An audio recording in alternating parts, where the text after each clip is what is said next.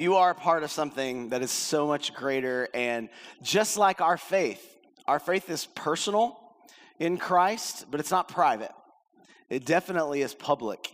And part of that personal faith is powerful for me, but it's even more amazing in community and with people, and that we are a part of a people, and it's something that's so much greater that God is wanting to do all around the world, and you're a part of that. In fact, many of you guys helped us give money. We raised funds to be able to get some of those delegates from those 80 different countries, but we had about 317 different ones be able to come because of the funds you raised. So thank you so much. We were able to raise almost $400,000, not just our church, but our churches collectively in North America, but we were a part of that, and it's just such an amazing thing to be able to do. So I want you to grab your Bible, look up on the screen, get ready, because we're going to dive straight into John chapter 8. If you're new with us, we've been going through the book of John this whole summer. Our passion, and really we're only going to be able to get to about John chapter 11. Last week, Randy began John chapter 8 talking about Jesus being the light of the world, and he is approaching down in Judea. He's up in Galilee. It's about a 3-day journey, roughly, to the temple area, and he is there for what's called the Feast of Tabernacles, or the Feast of Booths. And so for us, without going into all the detail, and I can't go into all the history right now, but just imagine they are celebrating what God has done and what he did to free them ultimately from Egypt. And so they're celebrating their freedom. So similar, not even close to exactly, but it's like a Memorial Day for us. So imagine you go on a 3-day journey and you're heading to the temple and you're heading to that area in order to celebrate the freedom that God has given you and celebrate what God is doing amongst you and the people. And so that's what they're in the middle of a celebration. And Jesus is at the temple and he's teaching, and people start asking him questions, and he's answering their questions, and he's going for it. So they're at a freedom celebration time in their country, and Jesus begins. Verse 31, John 8:31. He says this, Jesus said to the Jews, here's particular, who had believed him. Now, last week you saw he had been talking a lot, answering questions and teaching specific things about who he was. If you were here last week and read through John 8 up to this point, or if you've been following along, you're going to follow along with our clcstarter.com, our daily devotional where we're going through the book of John, chapter 8 this week or last week as well. You read and you have seen that Jesus is talking to everybody, and some people believe, some people don't.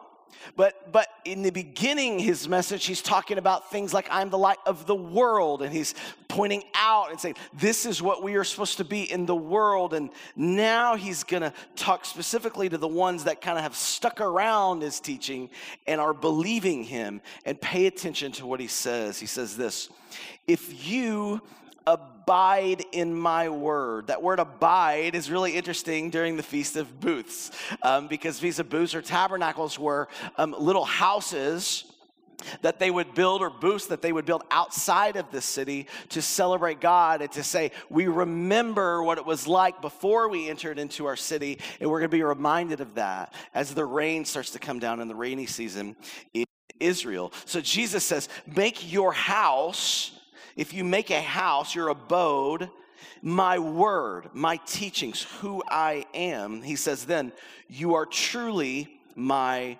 disciples. And again, he's talking to people that are starting to believe him. Maybe like you today, coming to church, you're here for a reason. You have at least some sense of belief, or maybe you've been a believer for a long time. And he's going, okay, I'm not talking to all those people now. Now I'm talking to you. If you make my word your home, like make it everything in your life, then you're truly my disciples. And look what he says. And you will know the truth, and the truth will set you free. Remember, they're celebrating their freedom, and Jesus comes in and says, if you really want to be free, listen to me. If you really want to be free, listen to me. And they don't go, wow, that's amazing. You hear this all the time. It's been quoted in movies. It's been quoted in sitcoms of the truth shall set you free. And Jesus says, when you abide in my word, when you make it your very home and dwelling, everything, you're living out of it, then you will know the truth, and the truth will make you free. Watch how they respond to him. They answered him, we are offspring of Abraham and have never been enslaved to anyone. How is it that you say you will become free? Now, if you know anything about Israel, most of their existence, they've been slaves. They were slaves in Egypt, they were slaves Babylonians, Assyrians, Persians, now the Romans. What are they talking about? Are they so delusional that they're going, what do you mean we have to be free? We are free. There's 3 different types of freedom. And we understand this in our country because we talk about constantly freedom, freedom. We are free, we are free. And we, thankfully, are in a place where we are free to worship today. I have friends and we have churches in China that right now their churches are being destroyed and they're being displaced in China, and our pastors and the Christians there now, because they are not free to worship in their country. We are. You have so many freedoms and we have freedoms, and that is an external freedom. We get to celebrate and enjoy the external freedoms that we have. But Jesus isn't just talking about external freedoms, because they had limited external freedoms. Obviously, the Romans were enslaving them and could do whatever they wanted ultimately, but they allowed them to do these feasts and worship. So there was a sense of external freedom. But Jesus says, I'm not even talking about your full external freedom. I'm talking about internal freedom and ultimately eternal freedom. I'm talking about the fact that you all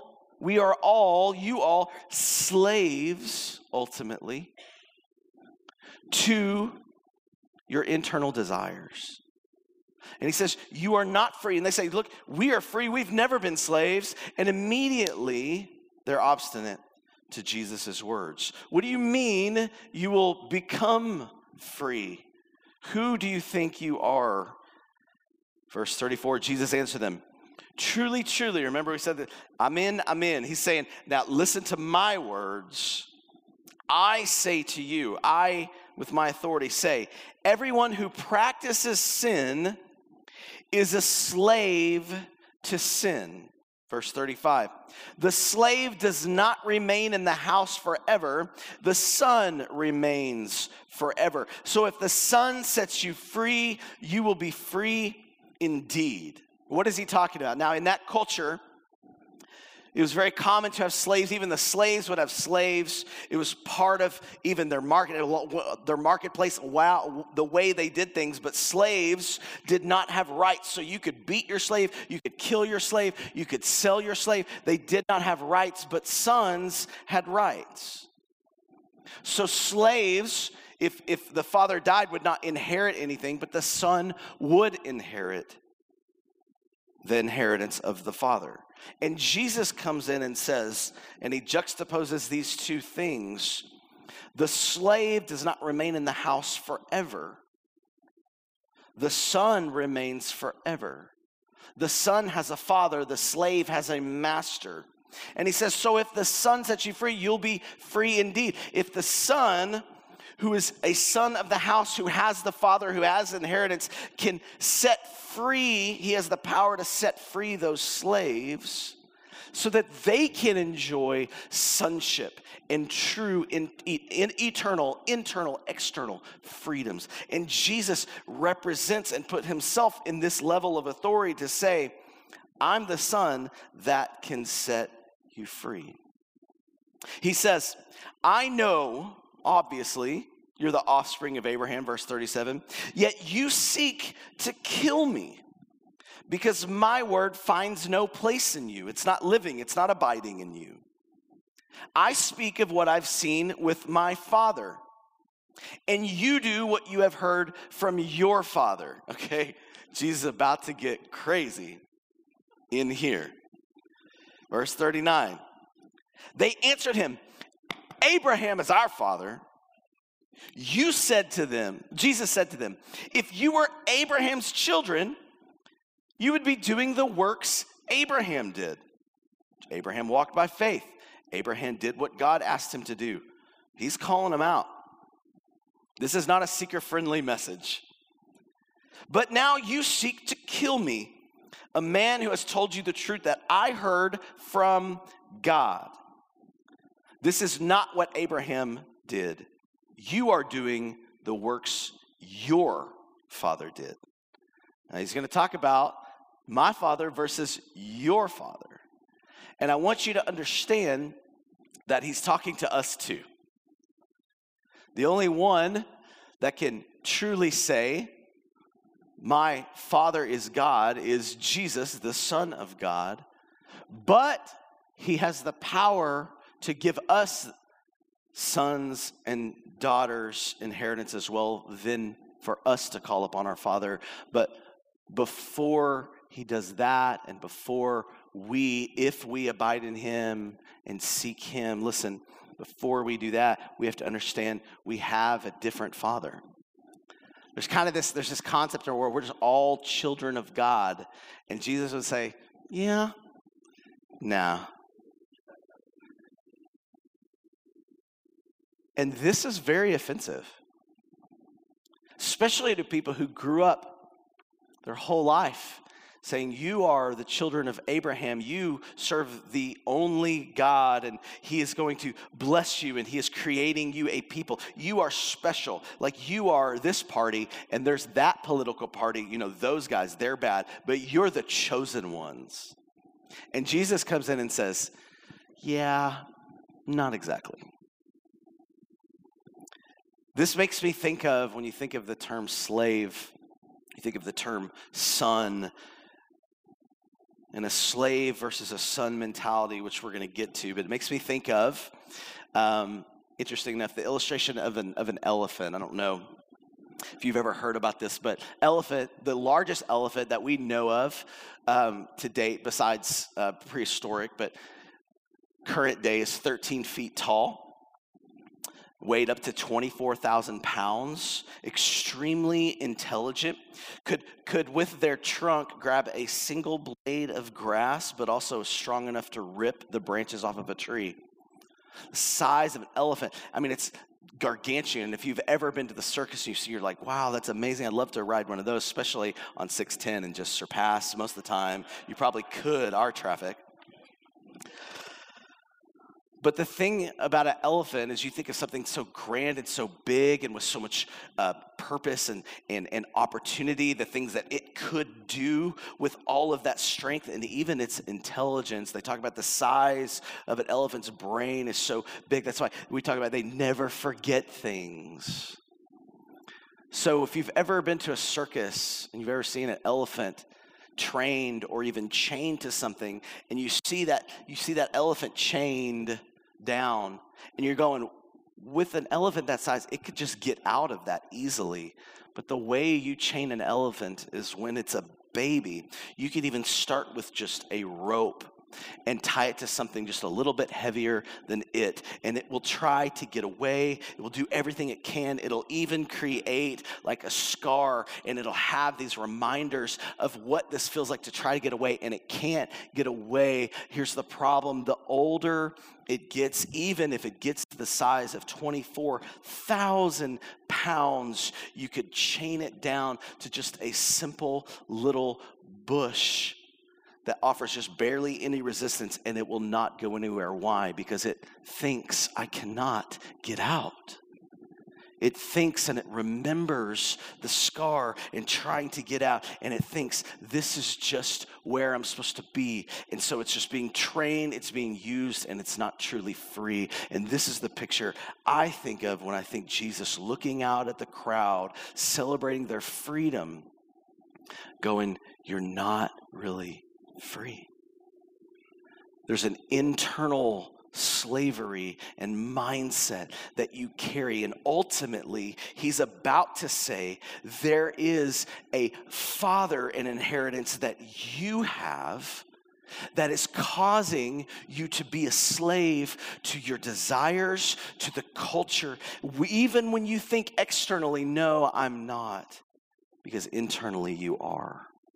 You see, our identity should ultimately determine our activity. And yet most of us, our activity is what determines our identity. In other words, what I do, as soon as I do that, well, that's who I am. And Jesus comes in and says, that's true, and it's because you have a different father than I have, and you are enslaved to his way, and he is a master. But I have a father that is not here to beat you up, that is not beating me up, that is building me up, and you don't even know of this father. You think you know him, but you don't know him. Because you need to be set free.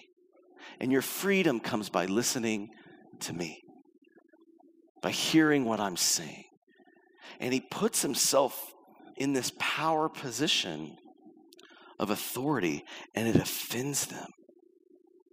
Absolutely. And it should. And I think a lot of times the gospel does start with a level of offense. So I'm not great. I need a savior. So I don't need just another teaching. So I don't need just another training. So I don't need just another book. I need a person. So God's not just telling me what to do.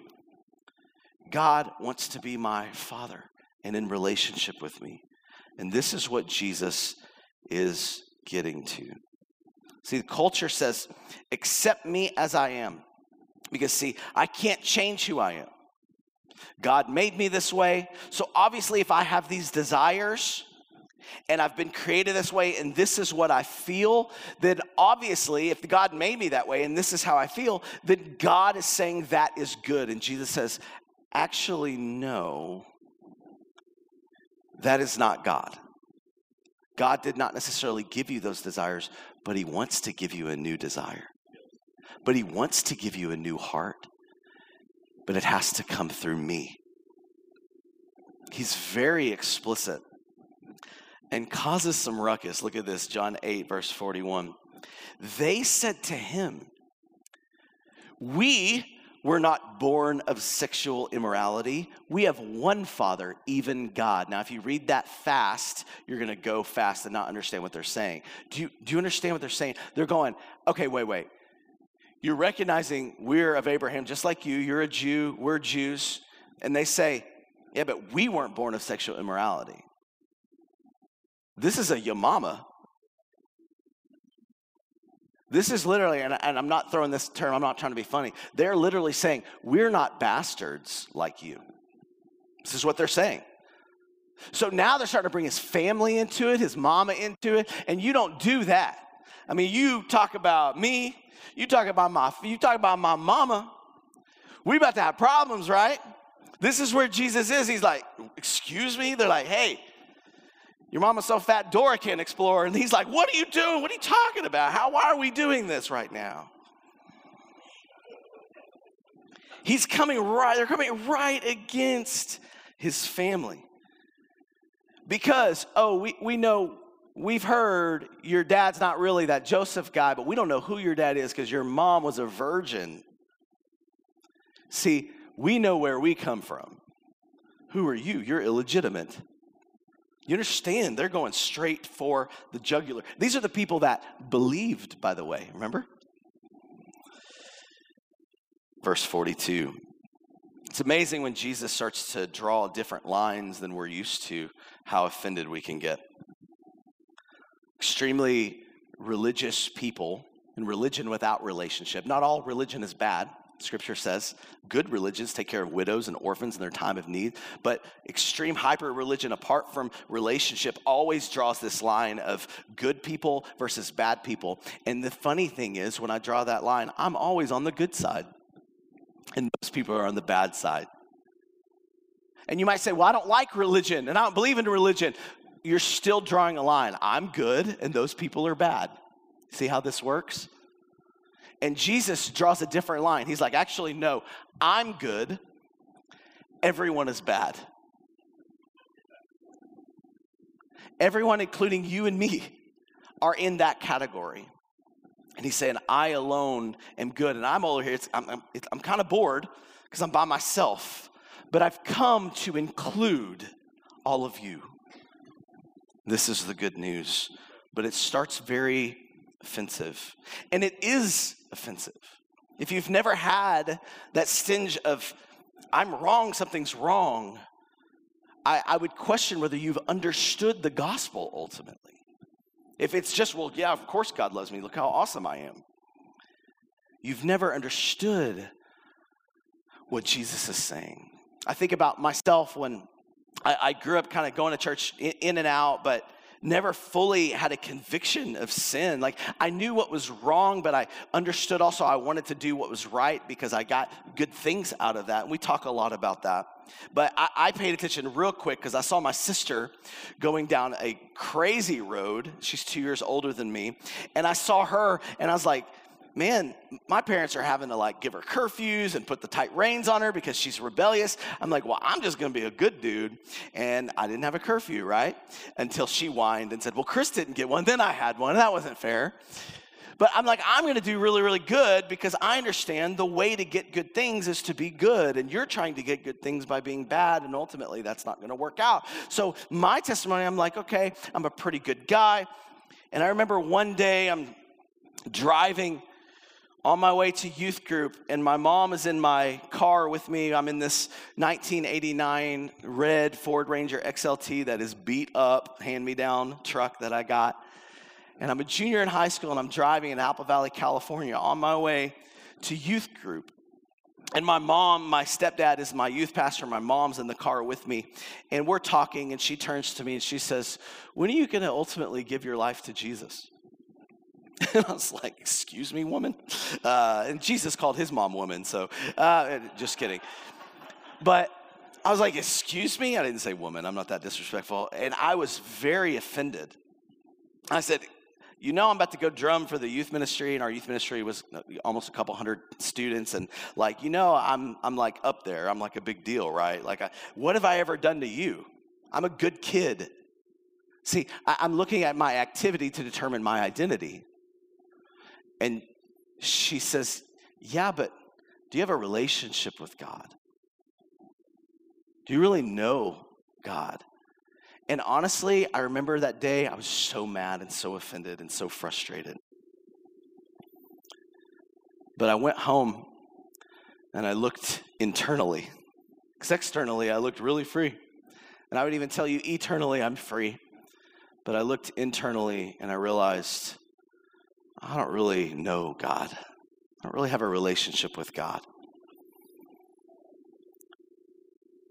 And for me, it was hard because I had never understood that I was a slave. I was like that elephant that was just stuck, but I didn't know any better. That's all I knew. And I remember 17-year-old, junior in high school, starting reading my Bible and reading some of the things that Jesus was saying in the book of John, and started all of a sudden convicted of sin. Started realizing I am a slave to sin. Yeah, I might not have done drugs and I might not be having sex, but I'm addicted to porn. I'm still a slave to my lusts and what I want. I need a Savior.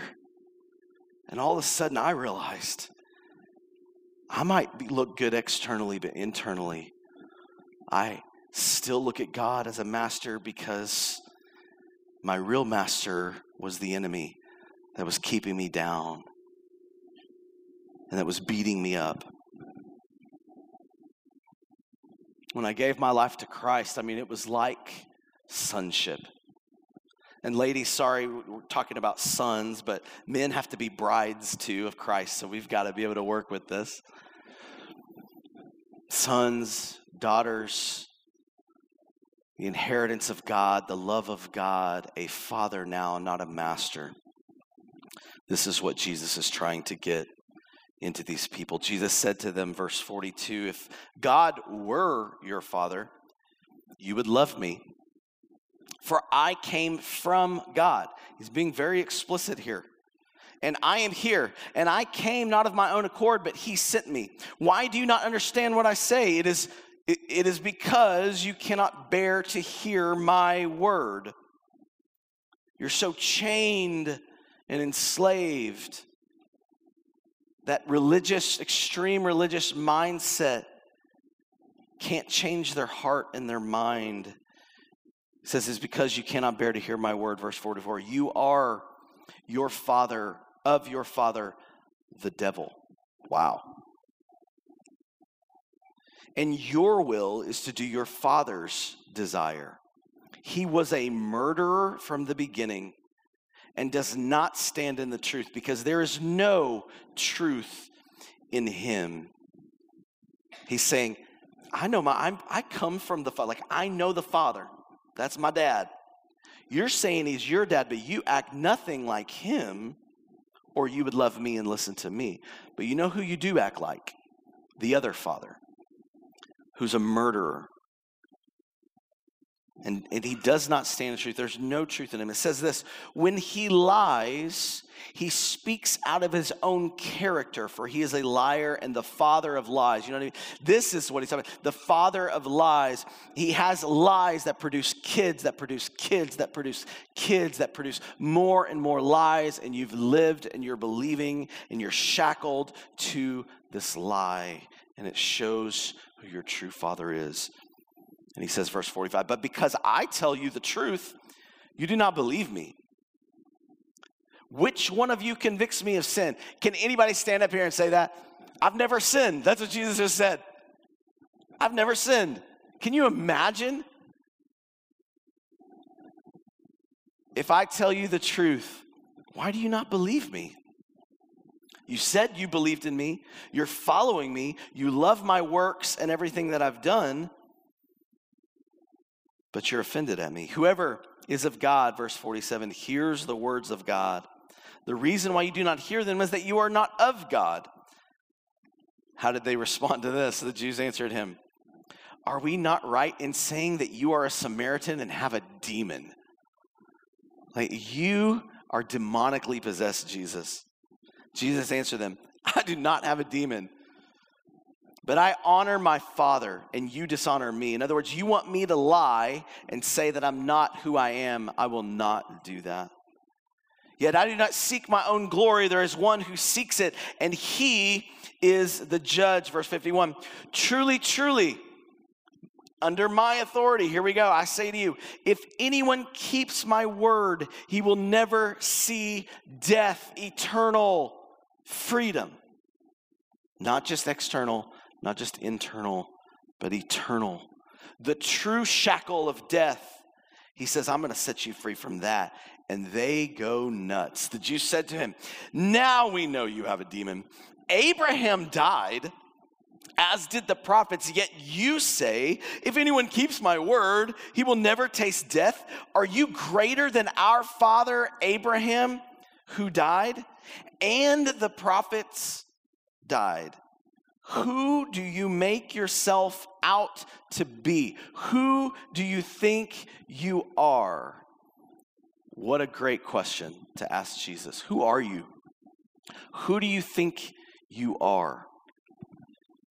Jesus answered, if I glorify myself, my glory is nothing. It is my Father who glorifies me, of whom you say he is our God. But you have not known him.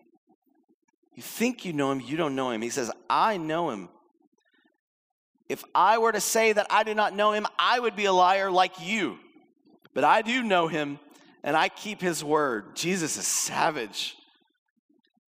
I don't know, I think Jesus is amazing. Your father Abraham, you want to claim he's your father? Okay. He rejoiced that he would see my day. Oh my gosh. Like, I can't explain how crazy this is. Because they know and they read in the Psalms and they think about Abraham rejoicing one day in the redemption of Israel and all of his children come to know him. And Jesus has the audacity to say, he's thinking about me and my day right now. So the Jews said to him, You're not even 50 years old. And have you seen Abraham? You are cray. Jesus said to them, truly, truly, I say to you, before Abraham was, I am. Now, a lot of people say Jesus was never explicitly saying he was God. That's not even like grammatically correct. You'd say before Abraham was, I was. What is he saying here?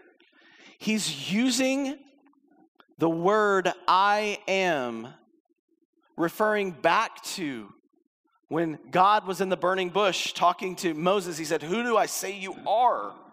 I can't just say some burning bush told me to let the people go, told you to Pharaoh to let the people go. He says, say that I am the I am. This is where they get the word Yahweh, which they weren't even allowed to write, much less say. They changed it to Adonai, and then we Gentiles changed it to Jehovah, which is not fully accurate. And so Jesus says this before Abraham was Yahweh.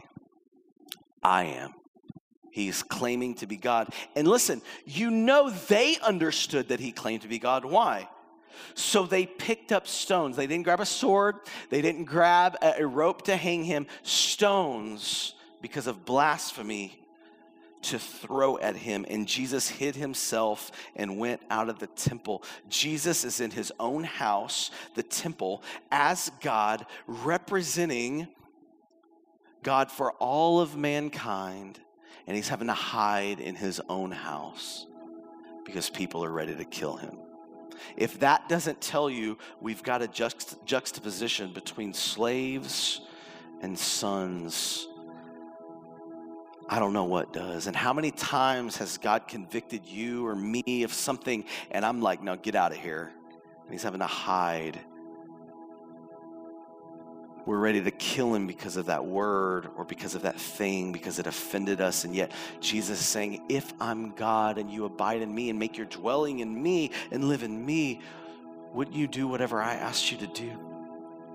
I want to appeal to you that Jesus isn't just a good teacher or just a good prophet. He claims to be God. And why is that significant? It's significant because of this. Anybody can stand up and say, all of you jokers are slaves and I'm a son.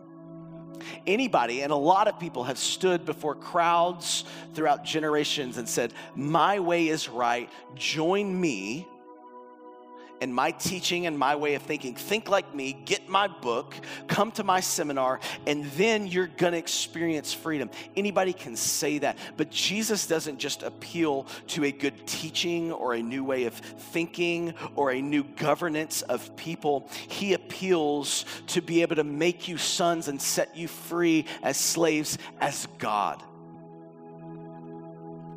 And later shows he is God through his death and resurrection. Not only does he have the audacity to say it, he has the power to do it. Do what? Set us free from our slavery. Set us free. And I'm not even just talking eternal. Some of us are eternally free because we've trusted in Jesus, but still internally we are slaves because we're trapped in our mindset and our culture, and it is occupying us more than we are occupying it with the kingdom. There's mentalities, we would call it addiction, and the Bible would call it slavery. Well, that's just my vice or my thing, and Jesus comes in and says, I want to set you free. I want to offer you freedom. Let me give you a few opposites here between slaves and sons. Mentality. A slave believes he must perform to gain the father's love. A son believes and experiences the unconditional love of the father. Why? Because of what the son has done. Slaves believes becoming an heir is tied to performance, not his position as a son. A son experiences sonship as an heir based on his position to the father. A slave believes provision is only through performance. A son rests in the security of his father's provision. A slave says, when I fail, I believe I deserve judgment. A son says, when I fail, I am still loved because I'm a son. Slave says, I am entitled to a share of anything I do. A son says, I am a steward of what my father entrusts to me. A slave says, I resent my dad's character and wants conditions because he's all about activity, not identity. And a son says, I love my dad's character because I love his unconditional love. A slave's value is only based on what I do and how well I do it. A son's value is totally based on position as a son. A slave, love is earned. Son's love is experienced. Slave expects an entitlement. A son receives gracefully. Slaves are self-righteous and prideful. Sons recognizes sins and repentance. Slaves believe he or she is defective and it causes shame. Just this way.